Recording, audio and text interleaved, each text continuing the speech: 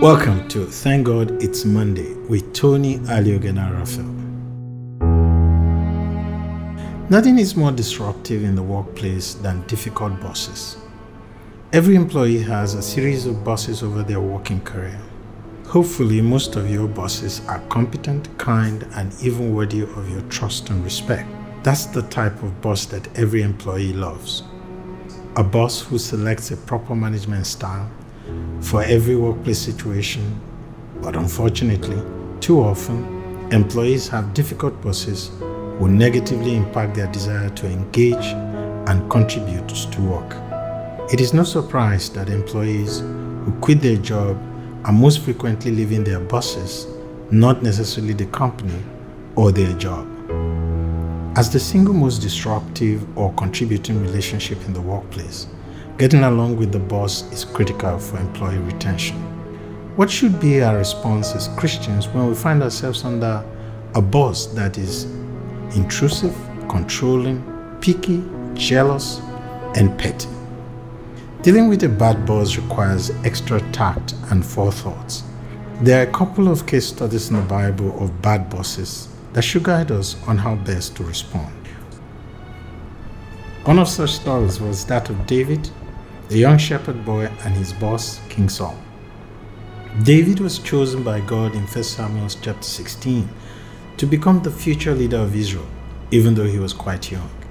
David had skills that could complement and meet Saul's needs, so Saul hired him. David played therapeutic music on his harp and brought relief to Saul. But after David had a great victory over Goliath and was performing his job so successfully, his fame among people grew larger than that of Saul. Saul became very angry and afraid of David, and from then on decided to keep a jealous eye on him. Even David's growing relationship with Saul's son, Jonathan, upset the king. Though he promised not to kill David, his attitude and behavior will sometimes reveal open animosity towards him. In verses 14 to 16 of 1 Samuel 18, the Bible says this about how David responded to Saul, and I quote, "And David behaved himself wisely in all his ways, and the Lord was with him. Therefore, when Saul saw that he behaved himself wisely, he was afraid of him. But all Israel and Judah loved David because he went out and came in before them." End of quote. Another Bible character who also had a bad boss was Daniel. Not only was King Nebuchadnezzar self-possessed and violent, he had taken Daniel and his friend captive to work in his royal court. Nevertheless, Daniel deals with his supervisor in a shrewd way that gets resolved. But even with the greatest tact and creativity, sometimes our work gives us people and problems we cannot fix. This may be true if your boss or your company asks you to do things at work that violate your moral code. For Daniel and his friends, the deal breaker was idol worship. Not bowing down to an idol was so important that they were ready to sacrifice everything for it, their career in the king's service and even their lives. After the break, we will discuss ideas on how to handle similar situations at work. Feel it running through my veins, guess I'm already bleeding for it. All 4 chambers got a different kind of beat for it. Try hold my breath, but it's filling up my lungs. Try keep it quiet, but it's banging like a drum.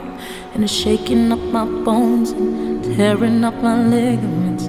I'm still trying to act like, nah, it ain't that serious. But I'm deep in the womb and I'm kicking on the diaphragm. Trying not to seizure, blaze like Caesar. Funny when I feel the choke of the umbilical. My soul gets deeper, songs real spiritual. Cross around my neck and a crystal in my pocket. My love is the bomb and forgiveness is the rocket.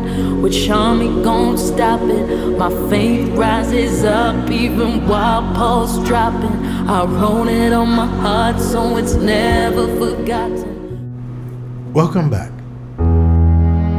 First, check to see if you are the problem.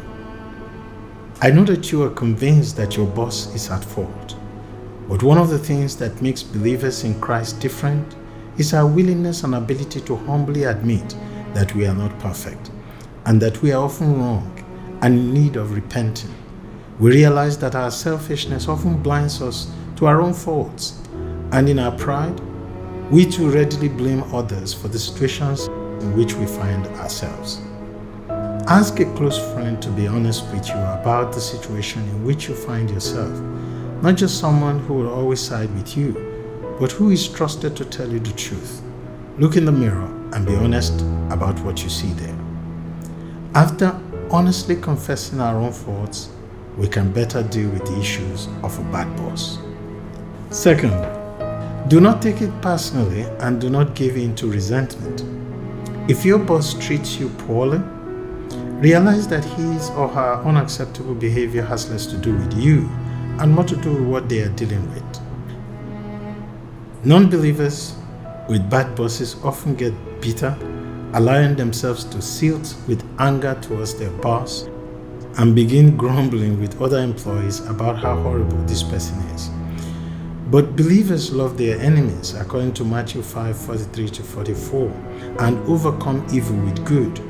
Christ followers are better capable of not taking a bad boss's behavior personally, realizing that every single one of us has deep-seated heart issues that we carry with us all the time, and that these issues manifest themselves in sometimes ugly ways, even in the workplace.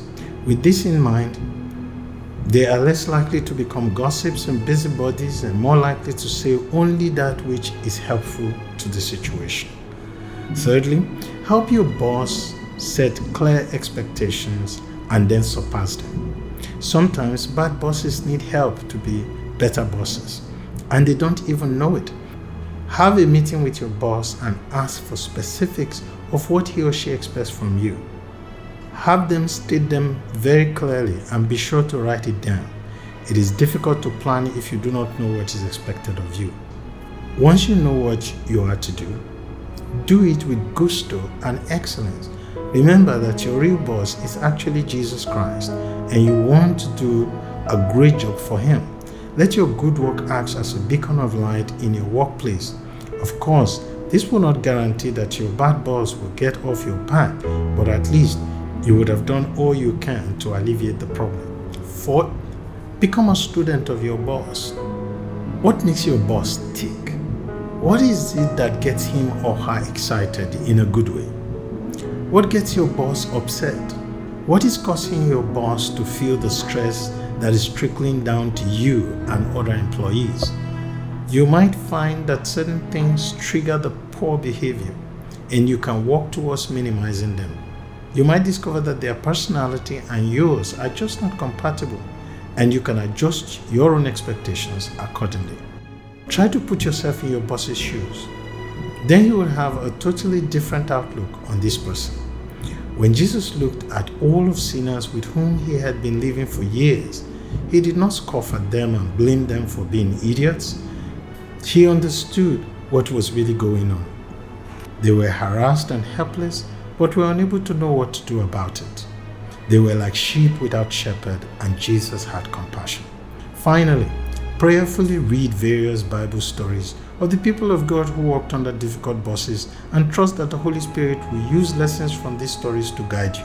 Don't forget to always pray for your boss and the company, asking God to intervene in all areas of your work. This is where we come to the end of today's episode. Thank you for joining me today. I look forward to our time together next week. May your week ahead be fruitful and blissful, and God bless you. Your only begotten sun and the moon and the stars all been watching, say love. They've been watching, say love. Hey, say love.